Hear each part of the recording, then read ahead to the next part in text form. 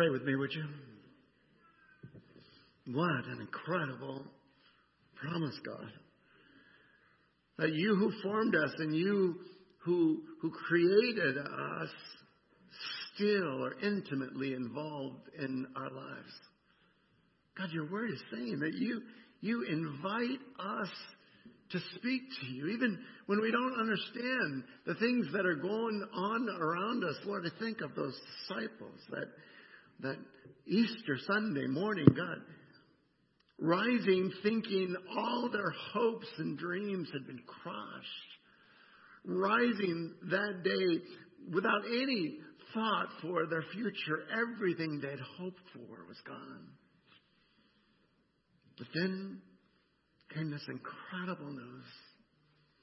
Oh God, I pray as we gather this resurrection day today, that you might grant that we too, God, could hear the good news, that you might grant that your word, which spoke so powerfully to them in the first century, would speak to us today as well.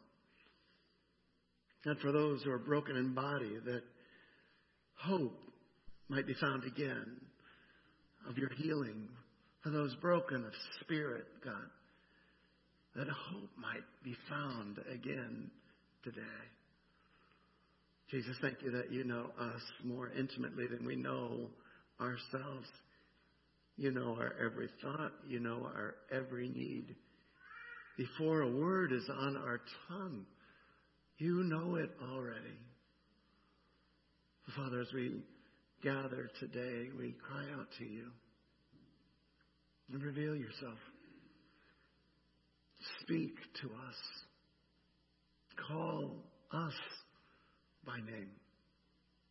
And hear our cry this morning, we ask. I thank you that you always hear. God, that you invite us, even when we don't know how to cry out to you, you invite us to speak. Oh God, together today we offer to you the prayer that Jesus taught us, saying, Our Father, who art in heaven, hallowed be thy name. Thy kingdom come, thy will be done, on earth as it is in heaven. Give us this day our daily bread, and forgive us our sins, as we forgive those who sin against us. And lead us not into temptation, but deliver us from evil. For thine is the kingdom and the power and the glory forever. Amen. Amen. Oh my goodness. Do you remember on Maundy, Thursday when we reminded ourselves that Jesus said, I'm not going to eat of this bread and drink of this cup again until we eat and drink it together in glory, right? How he reminded us of hope that was to come. Beloved, this is the day. Not that we'll eat and drink with him in glory, but that we'll celebrate that everything that the Word of God had prophesied has come true. Christ is risen from the dead. But my question for us as we spend just a few moments today in God's Word is, what impact will that have on our life? What impact will that have on the things that we see and the words that we say? What impact will that have on us today? To help us, I just wanted to look at a little bit of an unusual place. I wanted to look to one of the lesser known disciples of Jesus. I wanted to look at Mary just for a second. Because I think in Mary we find ourselves. Remember we studied Jonah. We said, I am Jonah, right? Well, in a very real sense, we are Mary as well. So I want to just call you to think about this amazing woman with me for a few moments and what her experience of Jesus' resurrection was. I want to just remind you that Mary had a troubled past. And I take so much comfort from this, right?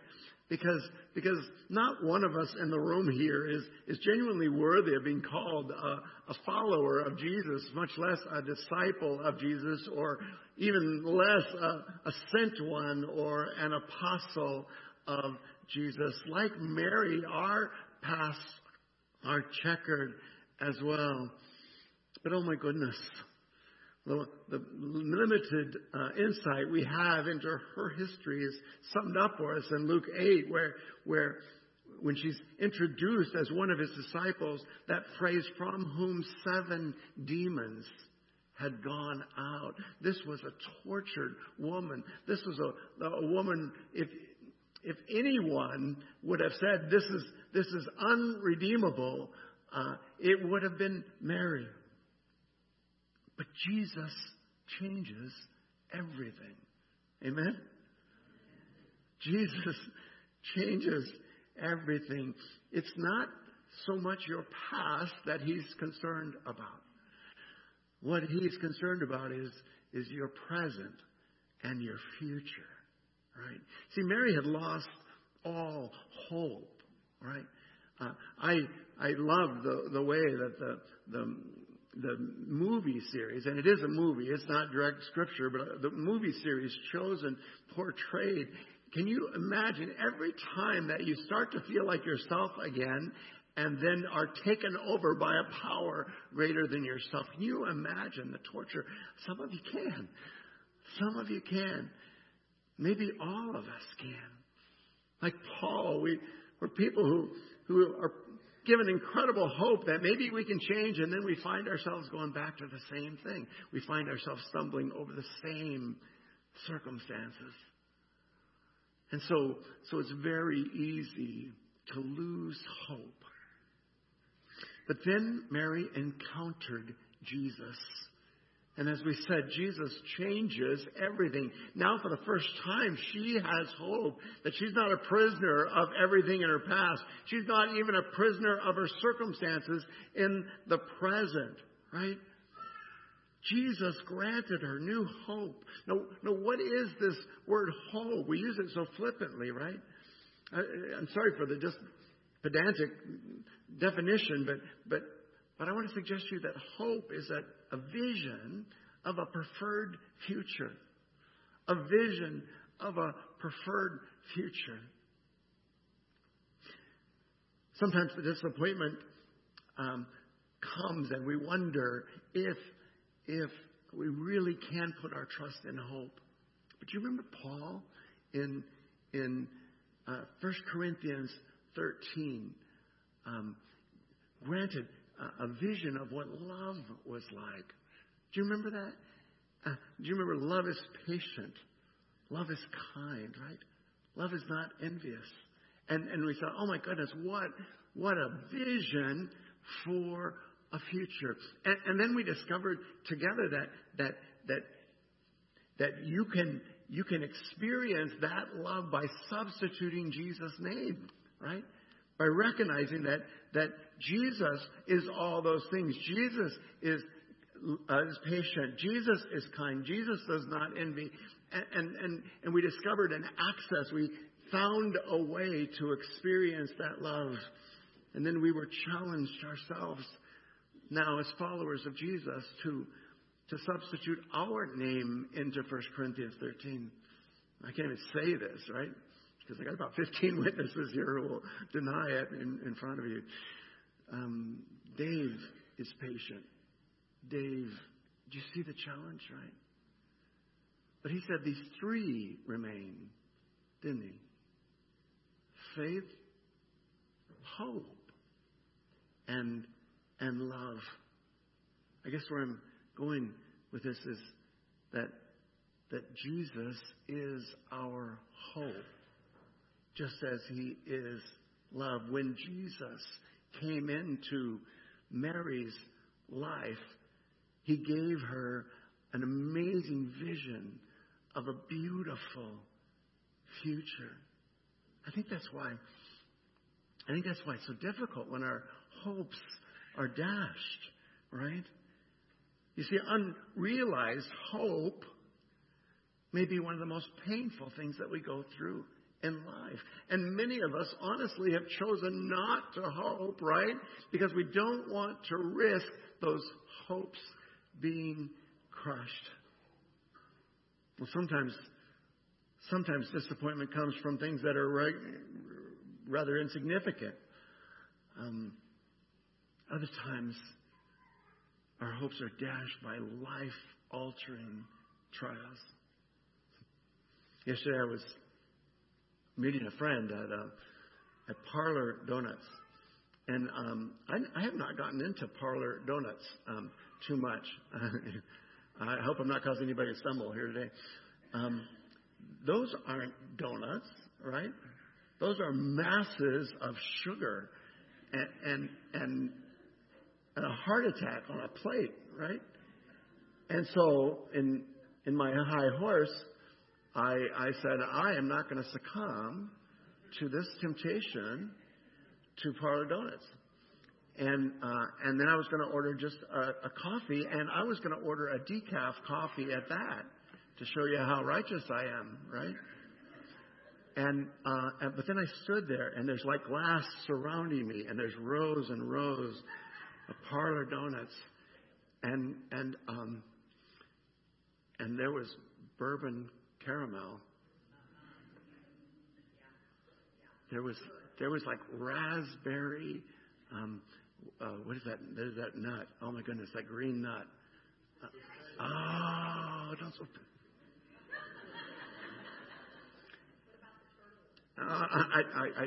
I had some standards left. I did not succumb. So because of my guest that was going to come, of course, not for myself, I ordered a couple of Parlor Donuts, but my guest was a little bit late.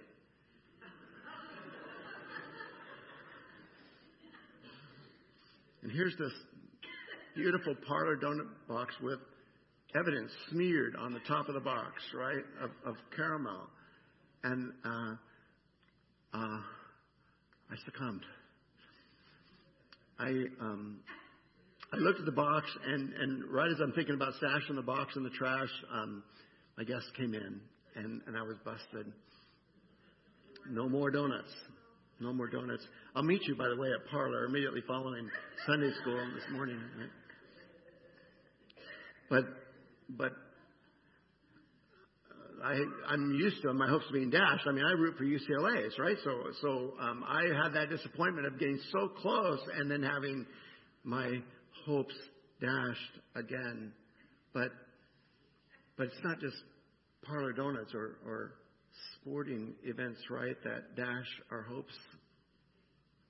Every September 11th, we see a vision of buildings collapsing, and we realize that our world changed on that day, didn't it? And think about all the events since then. Every day when I turn on my TV and I see renewed bombs falling on Kyiv and war raging in Ukraine, I feel my hopes crushed, right? Many of you, even in this last year, have had to stand my little mound of dirt and let go of a hope and a dream that was so precious to you, a person that was so. So do you understand what Mary was going through that Easter morning, right? She had put all her hope in this man.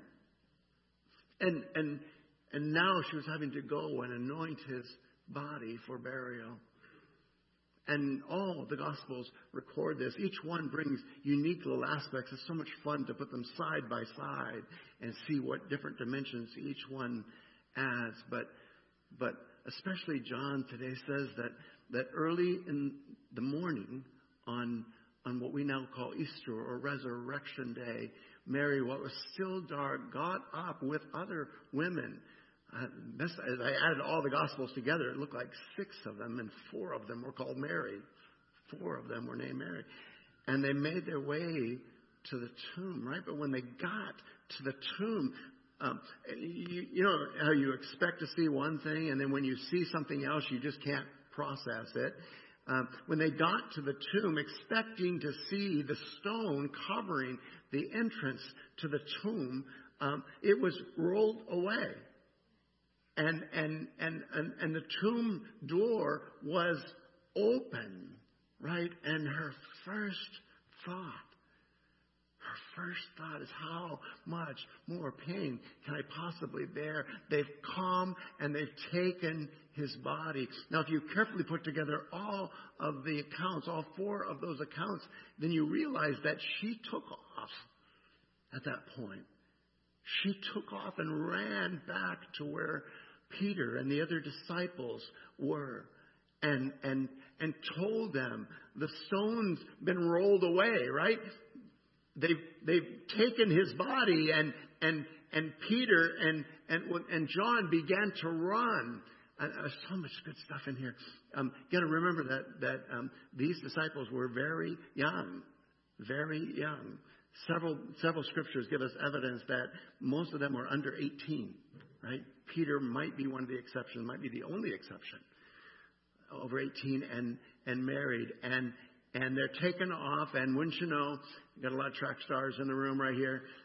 The younger one got there first, and he peered in. John got there first and looked into the tomb. And I'm not exactly sure what happened, but he did not enter the tomb, which probably means he saw the pile of grave clothes there and assumed that Mary was wrong, right? That the scripture actually says he believed, but I'm not sure he believed the resurrection. I think he believed Mary was right. I think he's saying that the body is not there.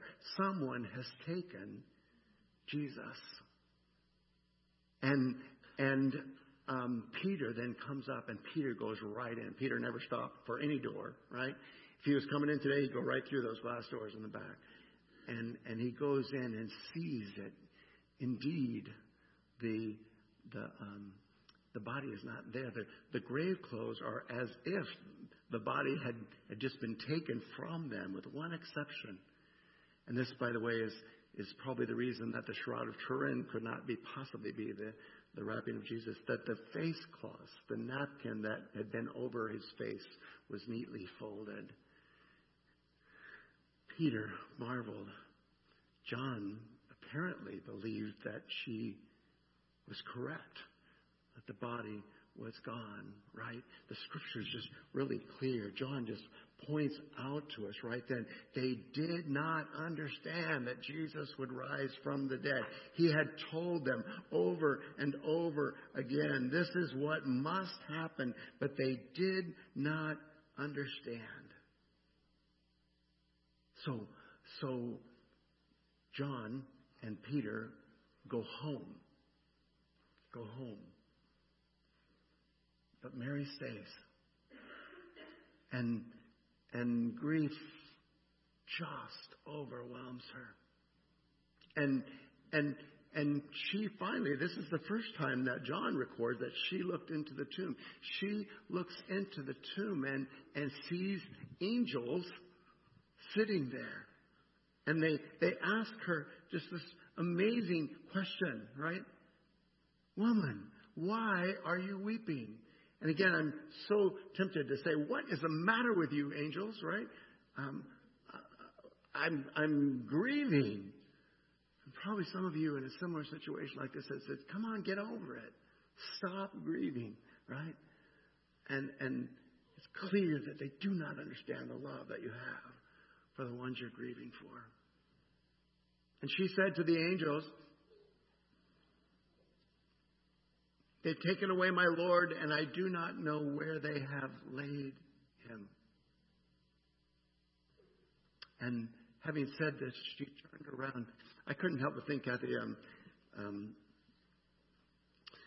the angels are looking at her and saying, woman, why are you grieving? I'm looking right at you when I'm saying that, right? But what if I did this? Woman, why are you grieving? What would you do, Kathy? You probably would look where I'm looking, right? I'm looking past you, right? She turned around, and there was a man standing right next to her. Question all of a sudden starts to make sense, doesn't it? But we've all been there. We're so broken. We can't see straight, right? Tears are streaming down our face. She looks at the man standing next to her and says the same line, thinking he's the gardener. She says, they take his body. Where have you laid him? I will pick him up. I will carry him, right? Yeah, Jesus, maybe 175 pounds and 100 pounds of spices and linen. Not likely. But all she wanted was to be with her Savior. Right? And the man repeats the question. Why? Why are you weeping? Right? She doesn't understand until he says one thing. One little word. Right? Translates in your Bible, Mary. And throughout this passage, she's called Mary. But that's not actually the word that he said.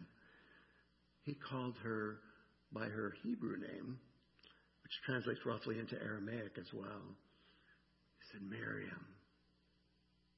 He said, Miriam. I go by Dave around here, and I like the name. I chose that name. But when someone says, I'm hesitant to tell you this, when someone says David, ding ding, why? Because only my mom and dad call me David. Yeah, well then I'm in trouble. When they use the middle name, I'm in trouble. But when they say David, I know it's them. I have created you. I have formed you. I have called you by name. Right? Miriam, he said. Miriam. And she turned, Rabboni. Rabboni, my master. My master, right? Oh, in your Sunday school classes, you'll explore more dimensions of this. In your small groups this week, you'll explore more dimensions of this. She grabbed onto him, right? And it's like, and unfortunately, I think the NIV even translates it that way. Don't touch me. No, don't cling to me, right? I've not yet ascended. This is not the time for clinging. This is the time to engage our hope, right? Many of us come to Easter Sunday morning like Mary, right? In need of renewed hope. Life has not been easy. We faced incredible challenge. Some of you have experienced devastating loss this year. Many of you, your closest relationships have suffered. Some of you have had to come to terms with a diagnosis that made your future uncertain. Some of you have had to wrestle with legal statements that have nothing to do with you, and yet you suffer for them. All of this against the backdrop of a pandemic that's kind of sucked the hope out of us, hasn't it? These things and so much more can be so heavy that they make us question whether God still cares about us and is still working in the world. But the gospel tells us that right in the middle of Mary's darkest hour, right in the middle of Peter and John's darkest hour, comes the light of hope. And I want to suggest to you that hope often comes when you least expect it. When you least expect it. Jesus appears when we least expect him. You see, Jesus' death was our redemption. Our redemption. I'm going to throw a bunch of words at you real quickly, but I want you to see how they fit together. His death was our redemption. We know, and they knew, the wages of sin is death, but Christ took our death upon himself and paid the price or redeemed our sin, right? So in rising from the dead, he broke the power of sin, of disease, of even death over us. It's like when he said it is finished, the price was paid. And I'm so tempted to think that now the resurrection is the little receipt that we get, right? But it's not. That's coming. We're going to celebrate that on Pentecost. We're going to get a seal that says, you are mine on Pentecost. But there's so much more than just redemption in the Easter story, right? Christ carried our cross.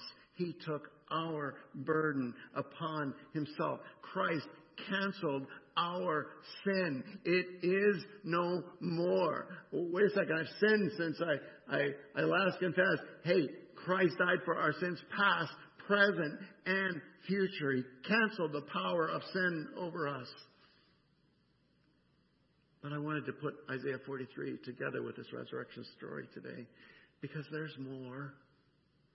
There's more. Like we said in the service, it would have been enough, right? One of these things would have been enough. It would have been enough that he carried our cross. It would have been enough that he canceled our sins. But he also calls us by name. They're standing outside the open tomb, the open wounds, as it were, of our brokenness. Christ calls us by name. And that would be enough. But there's more. He calls us his own. His own. You are mine, God said through Isaiah 800 years before the time of Christ. Christ calls us his own. And he commissions us to bring hope to others. I love the story of Mary. Because Mary had a troubled past, yes. But her past did not disqualify her from being the first witness of the resurrected Jesus. She, Mary Magdalene, from whom 7 demons had been cast out, was the first person who saw the resurrected Jesus. Oh, up to 500 more would in the days following. But she was the first. It's almost as if God says, I'm going to go to the brokenhearted first. I'm going to go to those who've lost all hope first. I want you to know that I have overcome. Right? Her past didn't disqualify her from being the first witness, and her past didn't disqualify her from being his first commissioned messenger. Go and tell my disciples that I have risen. I will meet them in Galilee. Worship team, come on up if you would. So they just had a heart attack because it's like 10 minutes before the hour. I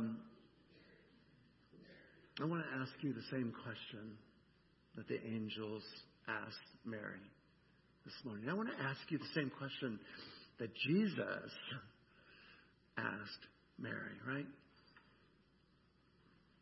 Whom are you seeking? Whom are you seeking this morning? So many of us want God in a paper bag. We want just 6 ounces, please, of God.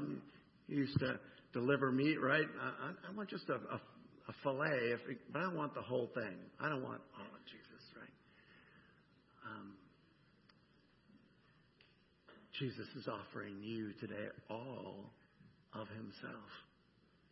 He is our suffering servant. He is our sacrificial lamb. He is our risen Savior. He is the King of kings and Lord of lords. And the great invitation of God today is that you would hear him call your name. Pray with me, would you? Oh, God, thank you so much for this day. After walking with you these 40 days and hearing incredible things, experiencing incredible things, and suffering incredible things, you brought us to this day to remind us that you created us. You formed us. You redeemed us. You paid the price for our sin. You call us by name. And we are yours. Jesus, we believe you are the Messiah. We believe that you rose from the dead. We believe that just as it's powerful when we hear you call our names, it's incredible when we call your beautiful name.